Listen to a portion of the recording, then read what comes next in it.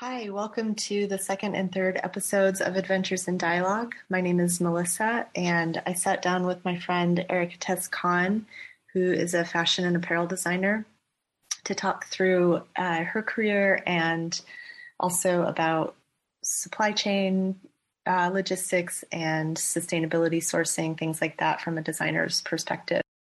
Erica has worked for brands like Pilgrim and the North Face and is now working for an outdoor company in Boulder, Colorado called Artilect. She's helping head up the design there, and they're doing some really cool stuff. So it ended up being a 2-hour conversation.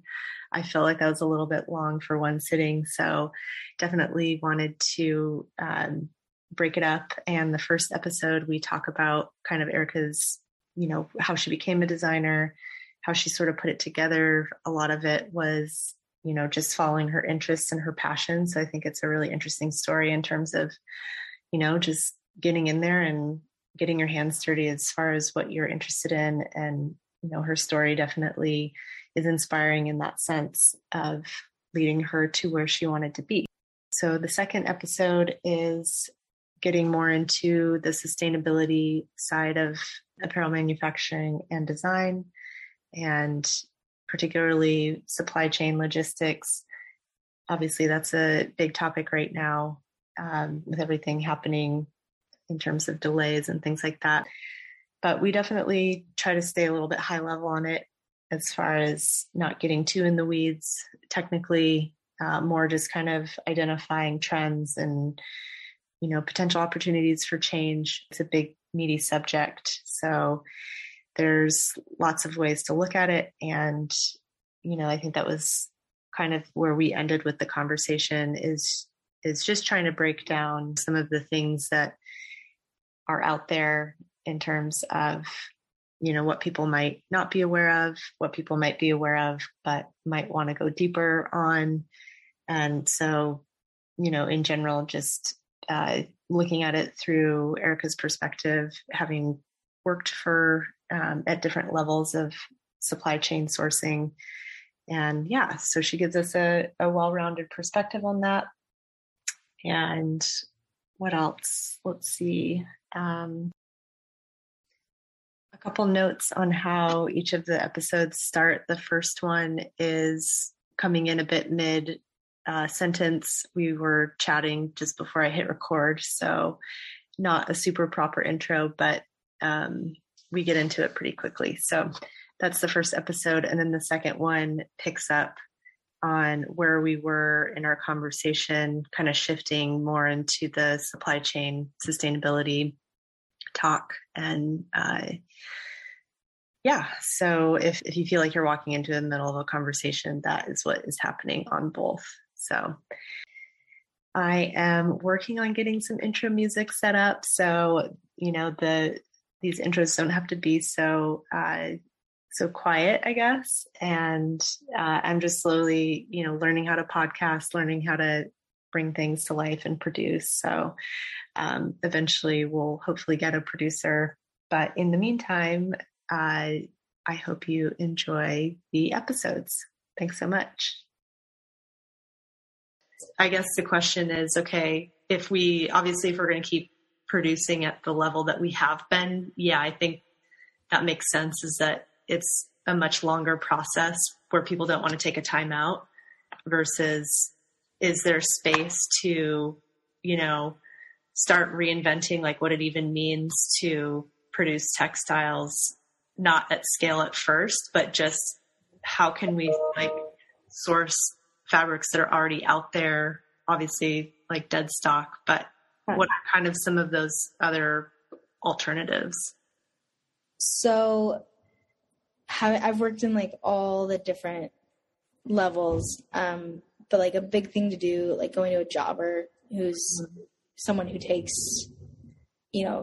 textile seconds from because these larger companies will end up with, rolls of fabric that's unused, and you can buy that stuff often at a premium, but a lot of the times you don't know what's in it. Got it. Also be like quite frustrating because yes, you're using dead stock fabric, but like You don't know what the finish is. You don't know what the chemical properties are. You don't know where it's from a lot of the time.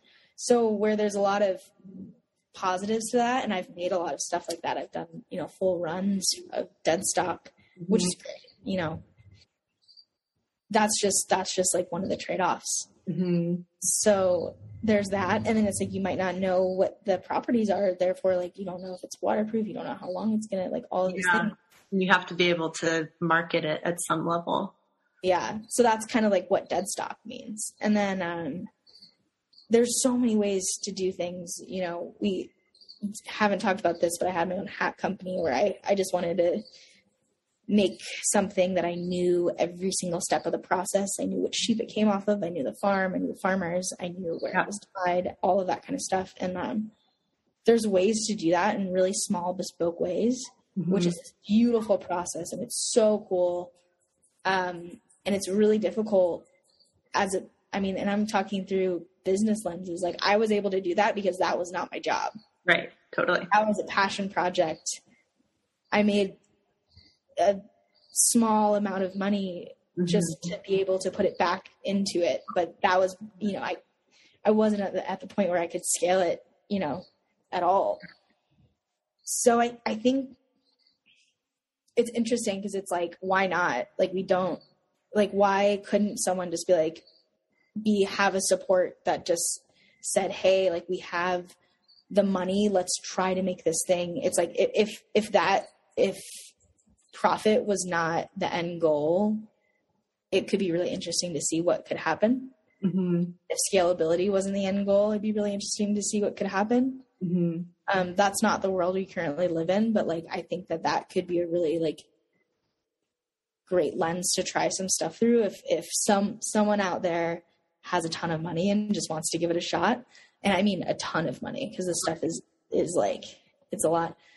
But there's so many different avenues. And I'm talking about the recycled thing.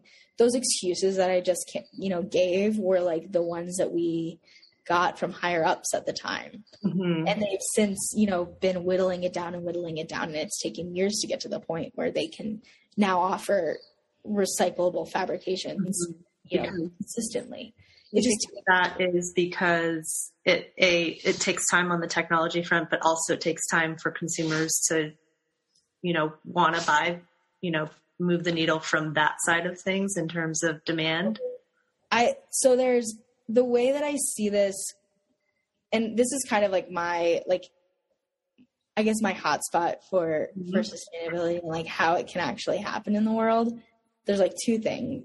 There's a lot of things, but two main things to me, and like other people definitely know more than I do on this front, but this is just like what I'm perceiving in my kind of short stint as a professional in this field. And I'm sure I'll learn more, but the consumer end is for sure a thing.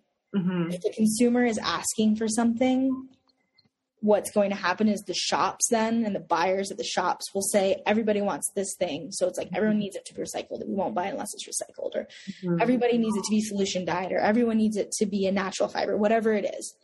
And companies will react to that. But the problem with that is that a lot of textile science is a huge study, and the average consumer is not going to be a textile scientist, and you are very informed by marketing. And that's where greenwashing is so detrimental, because it's like all of a sudden everyone gets on board with this, and then it's like everyone's trying to do that, and then it switches, and it happens quicker oftentimes than the technology can be, perfected. So it actually can create more waste. Like, for example, tiny example, like bamboo is awful. Huge. I don't know people know more about the exact chemical processes that go into it, but the basics is just that in order to make bamboo wearable and not terribly scratchy and awful on your skin, and how it feels so silky soft, that is a very intense chemical process that has a ton of waste. So it was and it might be better now. I haven't used bamboo in a while, but at the time it was awful. Environmentally, but then all of these places were greenwashing things to be bamboo, and your average person thinks, oh yeah, bamboo grows like crazy, that sounds awesome, but actually it's awful. But a ton of it is now being produced, and a ton of waste is being made, and a ton of horrible toxic chemicals are going into the waterways because of it. Mm-hmm. Anyways, but my point is like, consumers' perceptions are oftentimes skewed by companies, and they are going to, like, they might have great intentions, but at the end of the day, they're going to be promoting something that is, you know, to benefit their business. Mm-hmm. So it's kind of like a skewed way to do things. So to be honest, as much as it's great for consumers to be educated, and I think it's awesome, and I think it's great to look at something and say, oh, I don't like this like chemical makeup that's in this, I'm not going to buy this, and I'm going to shop, you know, vote with my dollar. Mm-hmm. I also think there needs to be policy around this stuff, because it is just the Wild West. People can market anything that they want to market. Yeah. Well, do you think policymakers are going to be any more educated than the general public? So I think it's happening slowly. There's just a lot of talk about how, you know, the food movement, the organic food movement, that, you know, apparel and textiles are going to be kind of like the next movement, mm-hmm. Yeah. You know, to be regulated like that and to be considered by consumers like that.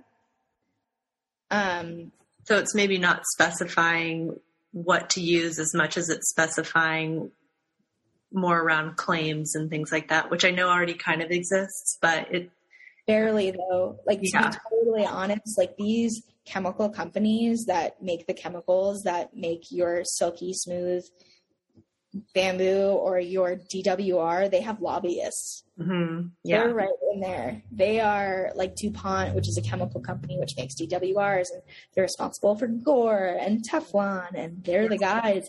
They are very active in the government. So it's, you know, you're going up against, it's a beast. Yeah. So, you know, I think it is going to take policy, because sadly the marketing campaigns are going to be for profit. Mm-hmm. And, you know, even if it has a good intention, it can cause issues. So it's just kind of like, yeah, it should be around claims. You know, that's a big one. Mm-hmm. And then also around chemicals, like, what chemicals are carcinogenic? Outlaw those, like, make it happen. Mm-hmm. Yeah. Why are we not making it happen? That's insane. And then it's like, because we're not making it happen, all of these companies, the chemical companies, the mills, they're all going to continue to use those things, because it's what they use. They have the chemical compounds. They don't have to make anything else. It's cheap. Right. They make it in quantities. Yeah. So we have to change, but it's really hard to change on a small scale, because the mills won't care. Right. We actually have to make that change on a really big scale, so that they'll make the chemical compound that is better. Yeah.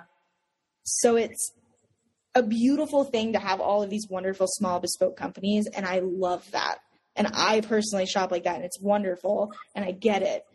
But it's not super practical when you consider how many people need clothing.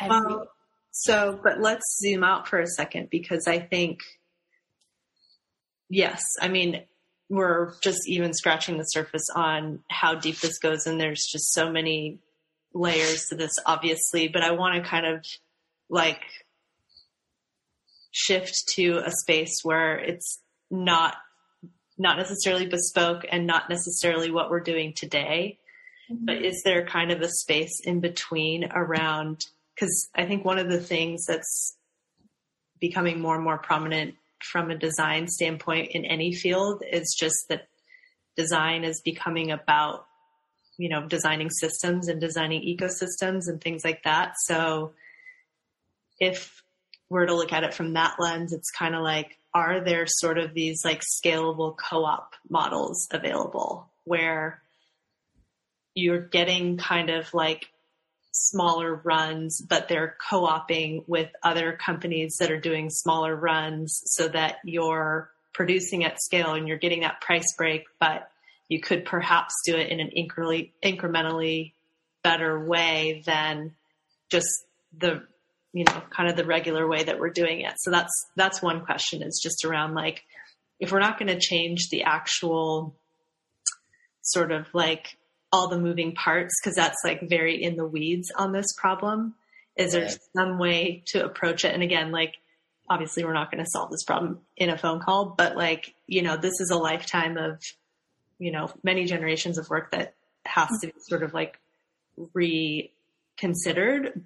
But I think if you look from a super macro lens around where the conversation is in the food industry, you know, it's about regenerative agriculture. And then that dialogue is moving over into manufacturing, and that includes fashion. And it's like, it seems like as people, maybe not everybody, but in general, as sort of the collective conversation is evolving and getting a little bit more savvy in terms of, you know, what really works at the core level in terms of, you know, regeneration, that same principle could be applied to many different industries. And then that actually acts as a consolidator around some of these ideas. So going back to what we talked about, having constraints, it's like, if regenerative is the constraint, what does that mean in fashion? And then the other question is, you know, again, we're speaking to what's not realistic in the current environment when everybody's consuming at high volumes.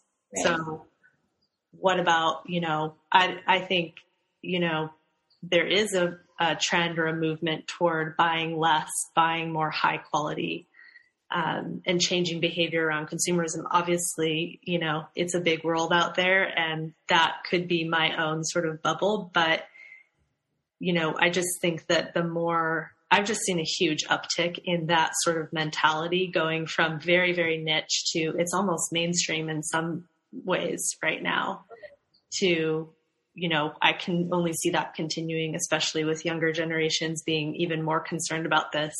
And then you kind of have the like continual pressures that build up year after year around like seeing physical climate change kind of unfold before us.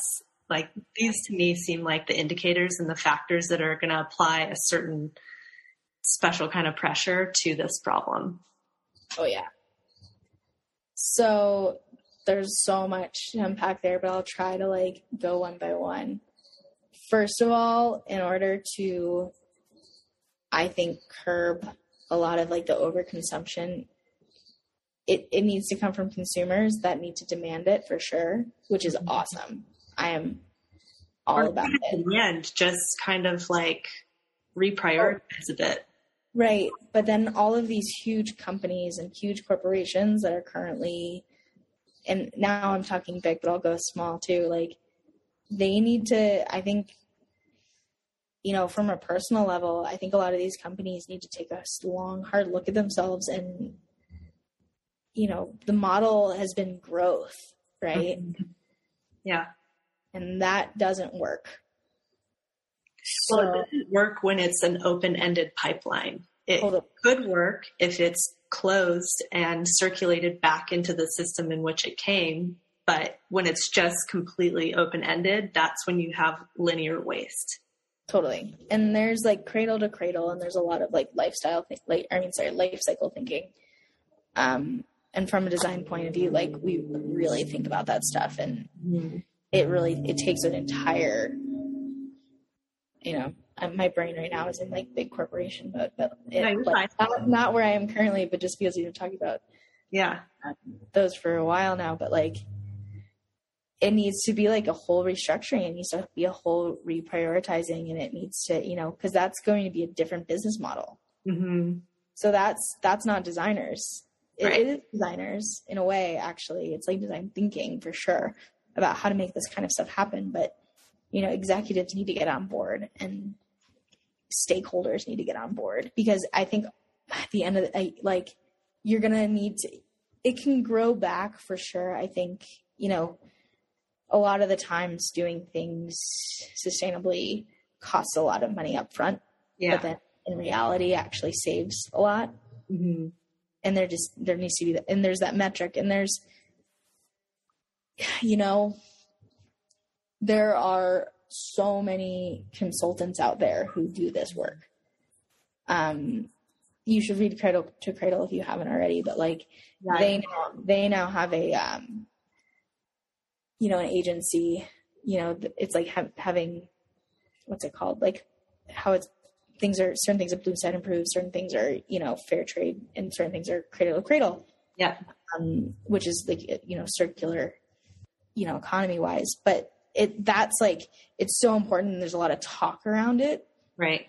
But then as far as like the bigger companies, it's going to take a lot of structural change. And I think that's going to take a lot of hand holding and a lot of deciding to work together. So that's one thing. But then being able to do that stuff like on a small scale is for sure possible.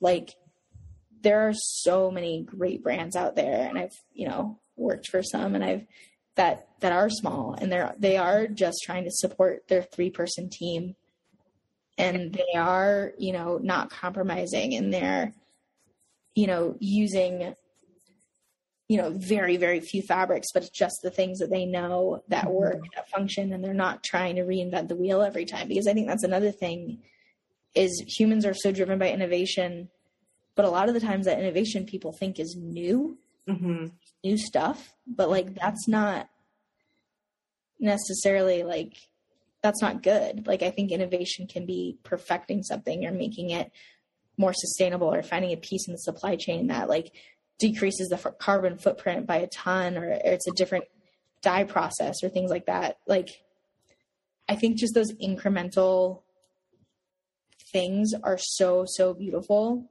And then the consumer that's where messaging is really important too, because it's hard to see that value. That value a lot of the times isn't a visual thing. It's like deep in the process. Yeah. So that's where you need your storytellers to connect the dots and bring it to the forefront. And that exists, and it's really cool. And like, I wish I was so in that world, and it's been a while, so I feel like I can't drop as many names as I once could, but like Studio New York did that. And then there's so many, like Fibershed is doing their own stuff, and there's smaller brands making really great stuff, but it's really for small brands. And this is like where it's hard to be small. It's hard to be a small brand because you just don't have the weight behind you. Yeah. So there's actually sourcing pools. There's like certain companies that are out there that do sourcing, and they, you hire them, and they are, it can be internationally. You can choose different countries. You can try to do it locally. Yeah. There are people who do it locally, and we can talk about that. But they'll pool stuff. And if you work with certain sourcing agencies that are specifically for sustainability, like it's possible to do it that way. You just have to kind of like put the puzzle pieces together. Yeah. In the best way possible. And it's, that exists, and it's really cool. And it would be great. And the other thing too, is that stuff's not cheap. It's like very pricey, and some people can afford that, and that's great. And if you can, you should. Like, I am totally on board with like, if you have the means, like put your money where your mouth is. Like, don't complain about it. It's, that's something that always like gets my blood boiling a little bit, is like, because you see, a t-shirt that's priced at $7, you get angry at one that's priced at $55. And it's like that you need to start to understand, and not to say that $55 t-shirt, who knows, you need to dig in to see what that is made out of, or it could be 65 or 75, who knows, 85. I don't blink my eye at that kind of stuff, because it's like, it's vast. It's just like a vast thing. But if you have, if you have the energy for it, and and that's a priority, like, or do my favorite thing and go to thrift stores. But does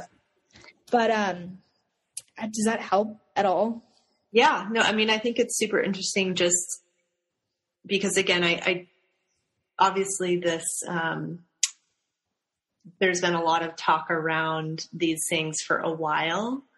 And, having worked on the side of retail in a couple different facets of like selling clothes that have sustainability messages around them, and then writing those sustainability messages in some cases, and just really understanding kind of like,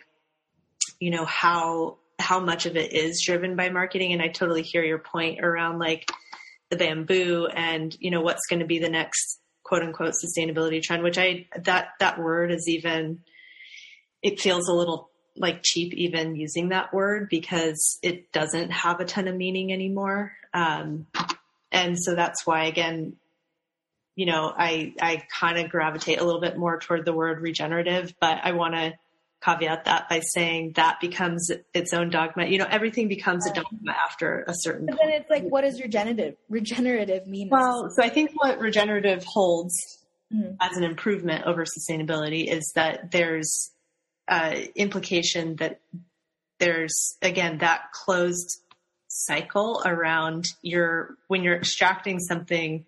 Let's just boil it down to a soil metaphor. When you're extracting something from the soil, you're watering back into it so that you can regenerate, and take from, continue to create fertile soil in which the products came from. And we can make that analogy in a lot of places in our economy right now, and in a lot of cities that are experiencing huge gaps of, wealth and poverty disparity, where, there's a lot of people that are hurting as a result of this sort of like ATM mentality in business.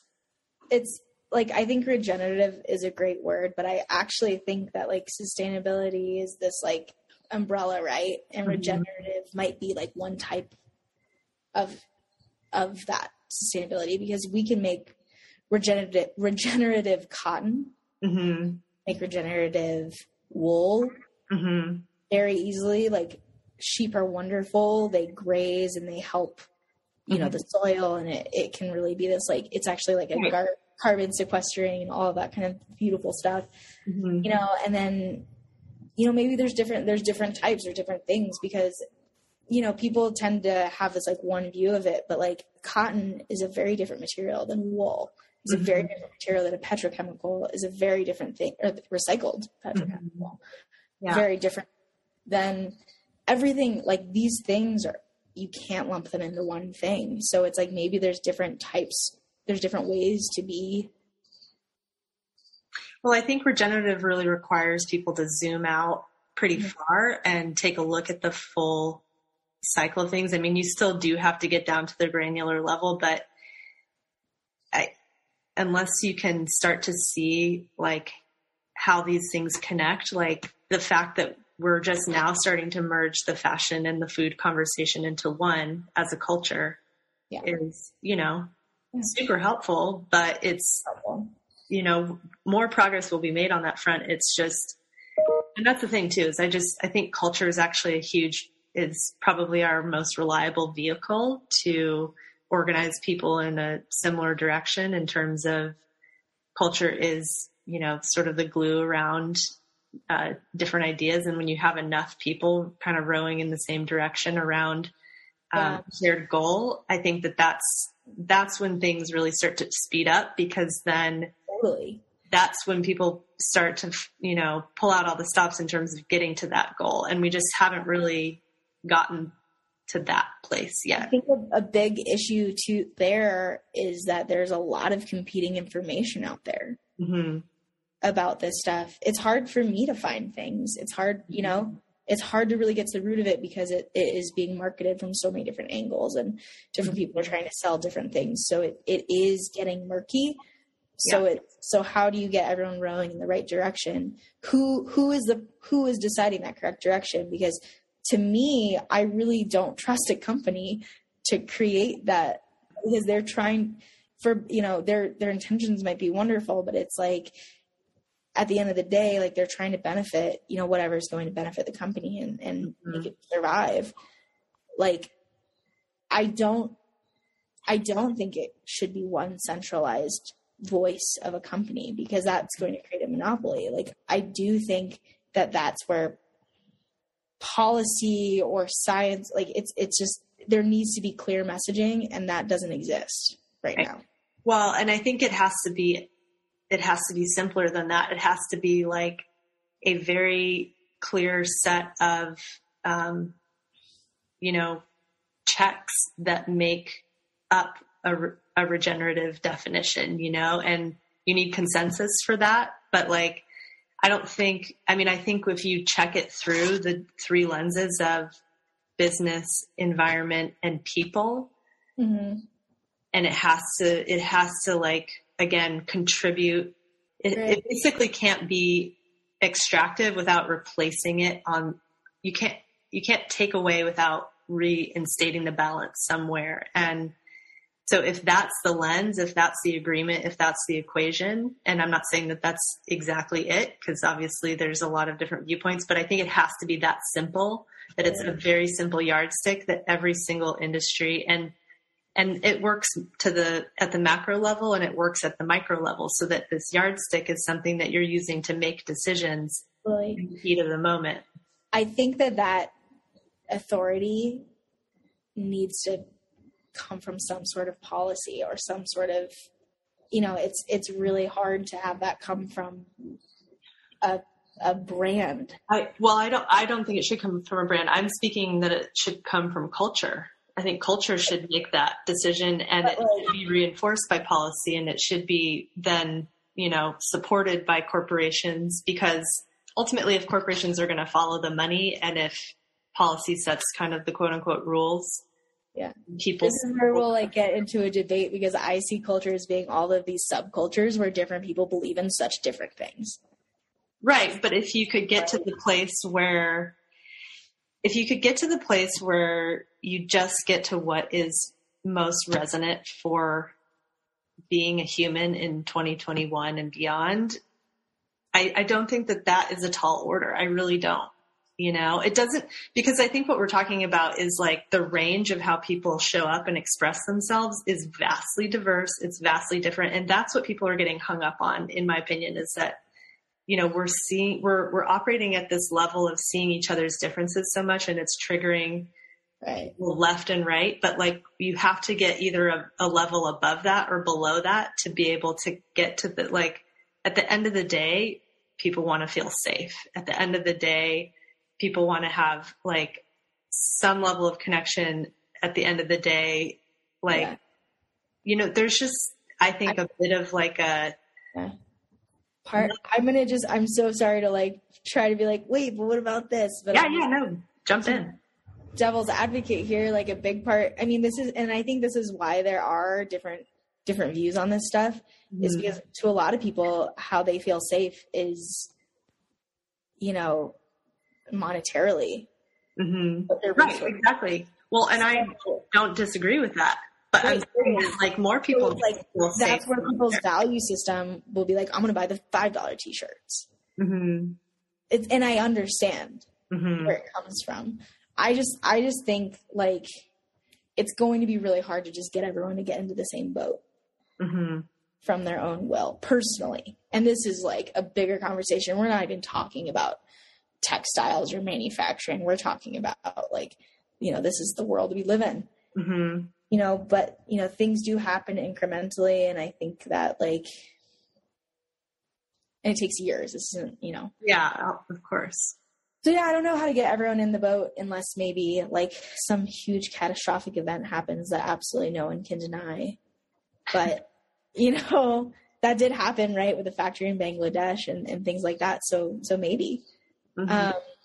But also like, I think it's really important because people are getting sick. Our environment is degrading. All of these things are happening and people need to understand why. People do understand why. Yeah. But we need to put, I keep having this, I'm harping on policy. We got to put this stuff in place. Like we have the FDA, like we have like chemical, we need to be watching this stuff like a hawk, and we need to like, these expensive companies that are pumping out horrible mm-hmm. chemicals, lobbying and all of that kind of stuff. Like all of that needs a huge overhaul, and we need to just prioritize like what are the key things that are going to like help society. And I think honestly, manufacturing is going to be on that list of things to really take a hard look at and to overhaul. And it's going to take more than just capitalism. It's going to take making some I actually think capitalism is a pretty strong organizational system. Yeah. Just because it's the fundamental idea of it is an open free market, and it's the ability to, put your idea out into a group setting and it gets crowdsourced, whether it's a good idea or it's a bad idea, and it increases sales or it doesn't increase sales. Obviously, the way we're running capitalism right now is completely unchecked at a level. That's what I was going to say. I'm like, capitalism is good in a way, but there needs to be a check. It's kind of like there can't just be exponential growth. No. I'm not saying that at all. I'm saying, like, if you look at, and this is, every time I have this conversation, people's like hair on the back of their neck goes up, because it's like, well, at least some people, because it feels like, no, that's what we're doing today and it doesn't work. I'm using it because there's no other way to get into this conversation quickly without using that word. And in my mind, it just means that, a free market system is the ability to create space for people to create autonomy, and for people to be able to put ideas out there that either work or they don't work. And that's what breeds innovation. Obviously, the way that we have capitalism running right now, with like very little checks and balances on many levels, is not working. So there's a layer of social consciousness and a layer of social conscience that is, not present at the moment. But, and I don't think it has to be about like maintaining our current status quo, like keeping capitalism in place just to maintain our status quo lifestyle and things like that. Like, I have no idea how, modern life will play out over the next few years. I'm not trying to make any claims or predictions around that. All I'm saying is that things are obviously broken at like the level of environmental health, huge wealth inequality that is spurred by an unchecked capital system. And that these are things that we can fix with a bit of intention. I think that's my bigger, like, sort of hypothesis, is that if it makes business sense to create health, then it can make sense for more people to participate in a system like that. Because, I mean, we will just all have to see what happens when we keep running on an unbalanced, like, road, Yeah.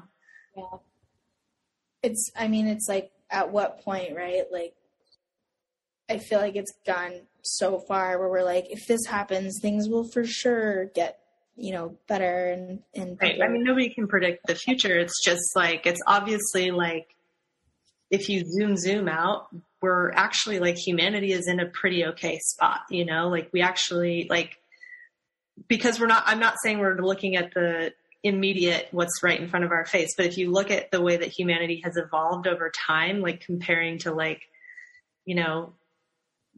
medieval times or whatever, like, we're not facing, like, on the whole, life is improving for a lot of people, but it's just obviously needs to expand to a lot more people. And the cool thing about this time is that we have a lot of the tools available. We just don't have the intention behind it quite dialed, And I do also think, like, it's, I mean, again, I'm so sorry to just, there's like so many different thoughts on this, but I think it is improving for some groups of people and it is not improving for others.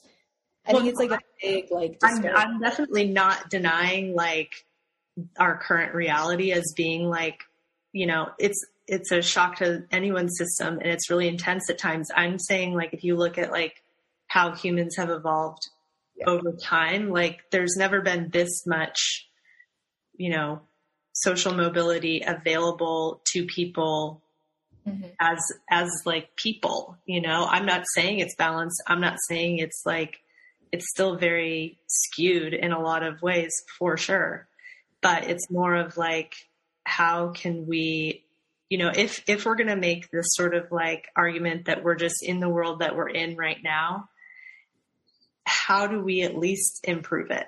How do we at least extend that? Like, because I don't know that, I can't really see what's beyond capitalism at this moment in terms of, what is the better system.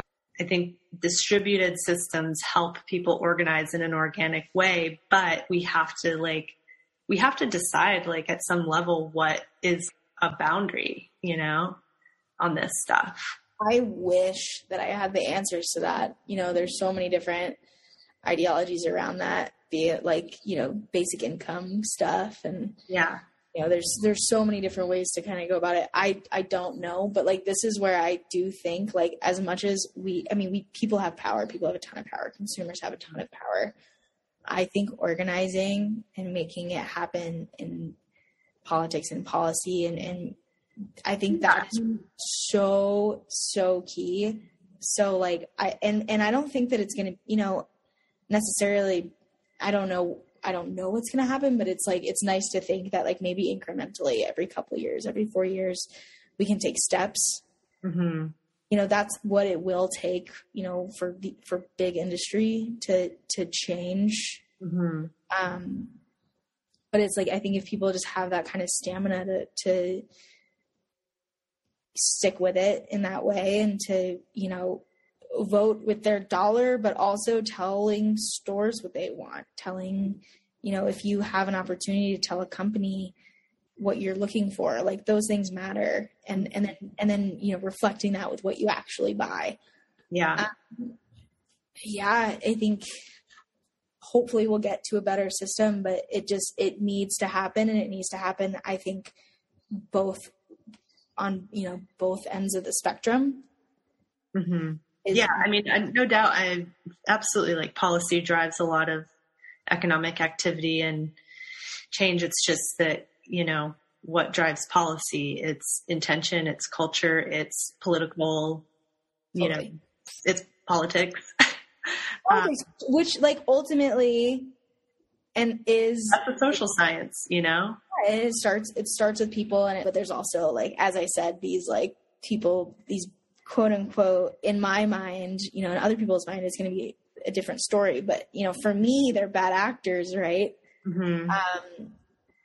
You know, there needs to be some kind of limit as to how much money these people can put into, you know, making sure that their chemicals are available in drinking mm-hmm. water. Like, no, I mean, for sure. And obviously there are bad actors. I just, you know, barring the bad actors, let's just get rid of them. I think to just like the normal people. I think on the whole, I guess where it seems like we're at in culture is that, again, I don't know what that sort of like breaking point is. I don't even know that it is a singular breaking point. I think it's a million smaller breaking points that people have in their personal lives, that people have in their, you know, fiduciary lives, that people have in, I just think that, like, the more that the world continues to sort of be fast tracked into some deep change, which seems mm-hmm. to be occurring,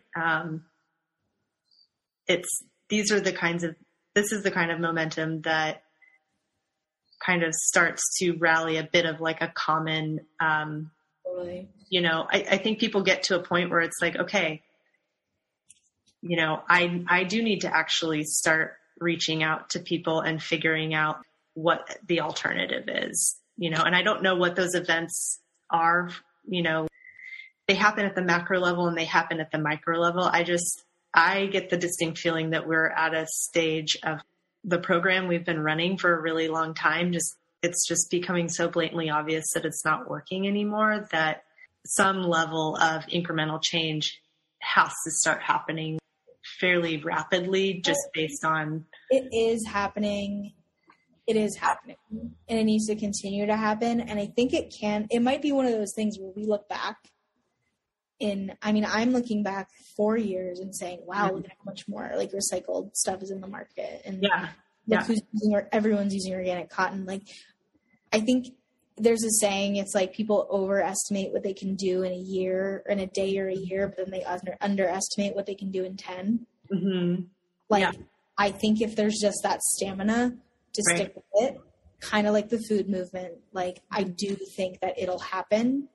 And people just need to keep banging that drum. Well, and I don't think it's one of the big things is it's not on any one person's shoulders, you know, like if every person has some kind of way that they can make a bit of a contribution, even if that's just raising a family that is a little bit more aware of, or not raising a family, or not raising a family, whatever the personal choices are. I don't want to get into like that. Totally.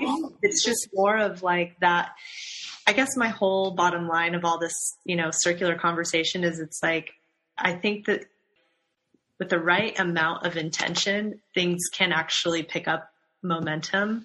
Mm-hmm. And that doesn't take more than that doesn't take resources beyond your internal mindset and your internal, like, okay, I'm going to do something different than what was done before. And I'm going to do that because of all of these reasons that I see before me, you know, and really, and I'm thinking about this like on the big level, because I'm thinking about these huge manufacturers that are like producing a lot of this stuff. What do you think about things like, you know, H&M taking on a sort of a, we'll take your clothes back type initiative?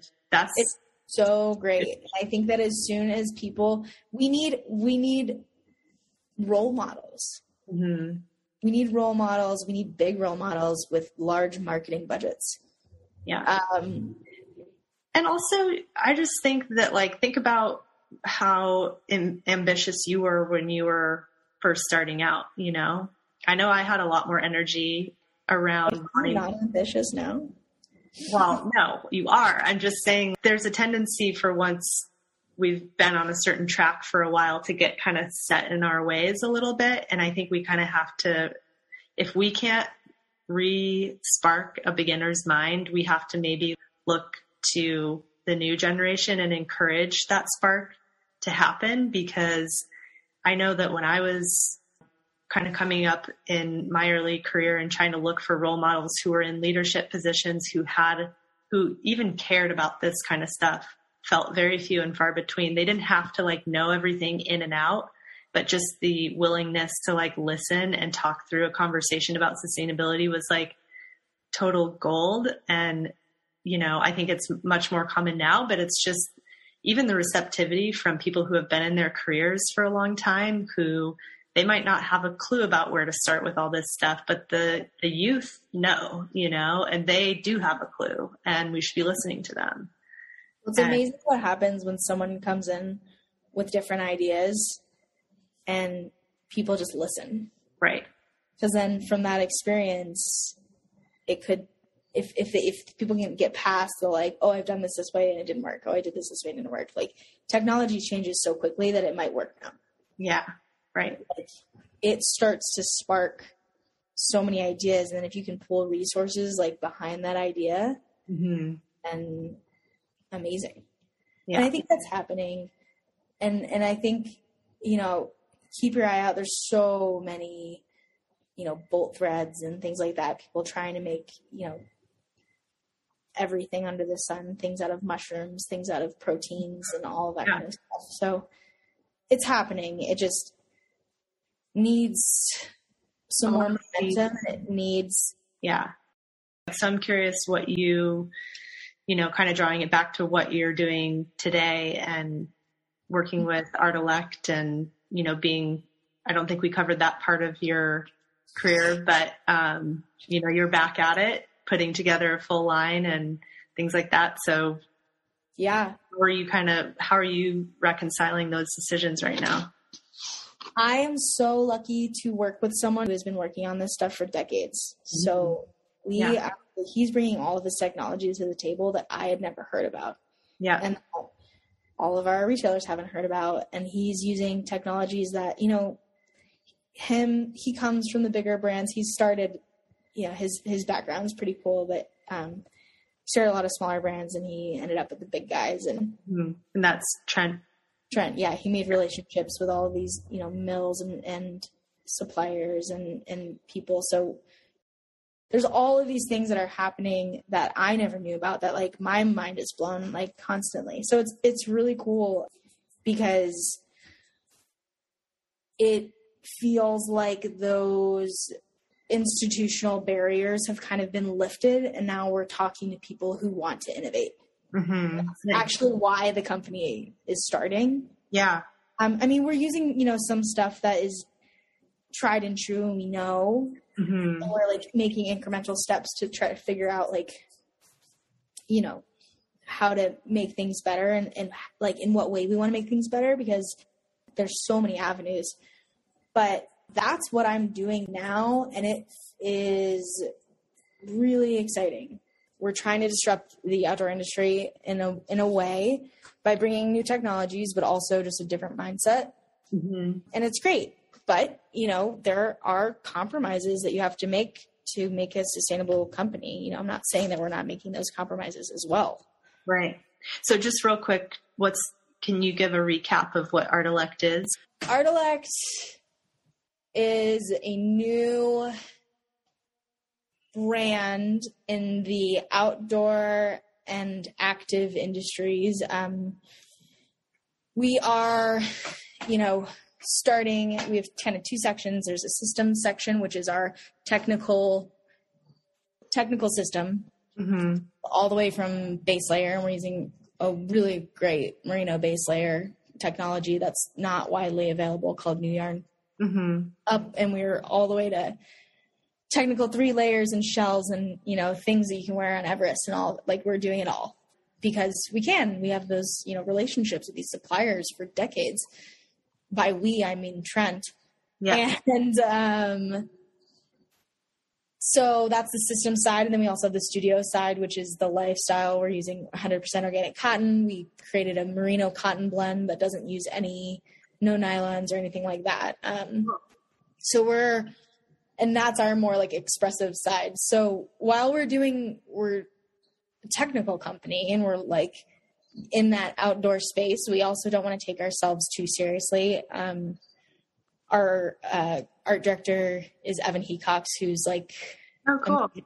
And he did like chocolate skateboards and Monster Children, and he's super prolific and is so talented and so creative, and that's a big part of our lives personally. Yeah, but we just want to kind of infuse that into the outdoor industry and technicality and all that stuff. So that's kind of what it's starting at and what it's kind of becoming. And it's in the world now. So it's like kind of forming a life of its own. So that's kind of where we're at now. Very cool. Yeah. But so you're able to do that so would you consider yourself like a boutique business, or it seems like you're a bit middle of the road? We're a bit middle of the road.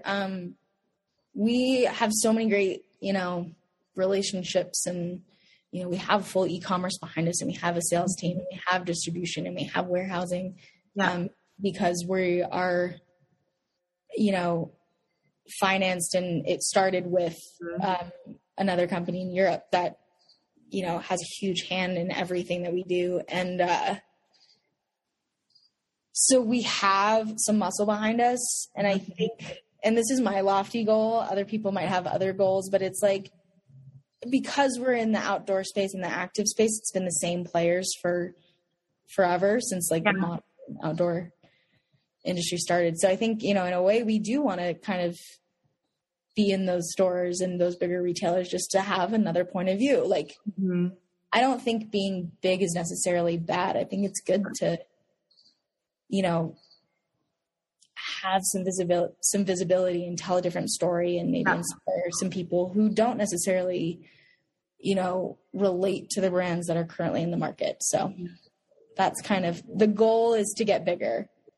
And, I think there's a lot of ways to do business, and that's one way. And there's another way to do things really small. So it's like, and I just want to touch on this. This is something that I get into conversations about a lot, is people who want things that, made locally and only done in the US. And that's like a big thing. But like, the global supply chain is pretty cool, and the US doesn't have a whole lot of, you didn't even ask me this question, but it's like, this is an Achilles heel of mine. I get into awesome. Having produced in the United States. Like, a lot of the times what happens for people who are made in the US is they have to compromise on fabrics and buy those fabrics from China or whoever, or Bangladesh, or like whatever they can get. And that just comes into the country and they sew it here. In, cheap labor as they can possibly get in the United States. So it's not necessarily better, and there's still shipping involved and all that kind of stuff. And I've done both. Yeah. So that is not us. I don't know why I had to tack that on. I feel like, well, I think this could be like a good, sort of wind down in general of just the takeaway here being that there isn't one way to do business. It's, again, I think it comes back to what is your intention? How are you treating your supply chain? How are you setting up your relationships, things like that? And when you have, someone like Trent with all that industry experience and knowledge, and yourself as well, that brings, a new slice of experience to the mix. It's like, that's a very, intentional path forward in terms of seeing how it's been done before in so many different capacities, and then taking all that compounded knowledge and creating something new and different is, again, I think that is the sort of definition of innovation, is that you're continuing to build on ideas and move forward in a way that, is just defining a new place in culture. Like we're just in a new, the conversation keeps moving forward. People keep learning new things. Obviously, social media has a lot to do with rapid knowledge exchange and information exchange. Some of it qualified, some of it not. But in general, you can get involved in the conversation, whether you're just listening or contributing to it. And that's just where we are in culture right now. And so I think that, trying to come in with something different and build on all that's happened in the past is cool. Yeah. I mean, it's been really refreshing for me, and I'm like, we've talked about this, like I'm really excited to be a part of like what we're currently doing, just because I'm expanding my knowledge base so much. I consider myself a total textile nerd, but I'm like totally just chipping out at the surface, which is awesome, because I'm not embarrassed by that. Like, you can get a PhD and still there's so much more to learn. But so I'm personally learning, and then also just contributing in a way that I personally identify with. Mm-hmm. So yeah, it's overall been super positive, and I hope it resonates with people. And I think it's a good takeaway to just be like, there's a lot of ways to do things, and it's not just like one rally cry. It's like different incremental steps. And if you can, every action has a reaction, and just like to put things in perspective in that way, and to just try to make these changes instead of not. Mm-hmm. It's like, that's really, for me personally, all I can do. But yeah, so that's where I'm at now. It's great. Nice. Yeah. Yeah. And I don't know that it needs to be one rallying cry, but again, I think if you look across what people are trying to do, people that are trying to create meaningful work, it seems like there are some pretty clear themes around what that work is trying to achieve. And I think it would be great if we, yeah. Well, the one rallying cry, like, it can be like, let's make this regenerative. Let's make this like sustainable. Let's do the best we can. But then there's just so many ways to do that. Right. Well, that's exactly it. But it's not even like, I don't even know if it's calling it, again, that even like getting to the label level feels like a lot. It's just like, can we do something that provides meaning for us? And, at some level, it doesn't have to always be this earth-shattering thing, but does it make you want to get up out of bed in the morning? Does it make you want to engage in the world around you? Is the supply chain, how is that playing out? Like these, I don't think it's radical to be like examining these questions at every level of business, even if you don't have the answers. And it feels to me just really good to be able to do that in like a very direct way. Mm-hmm. I'm the, number 2 contact of a lot of these, 1 or 2. I'm in it, and that's kind of like where I like to be. Yeah.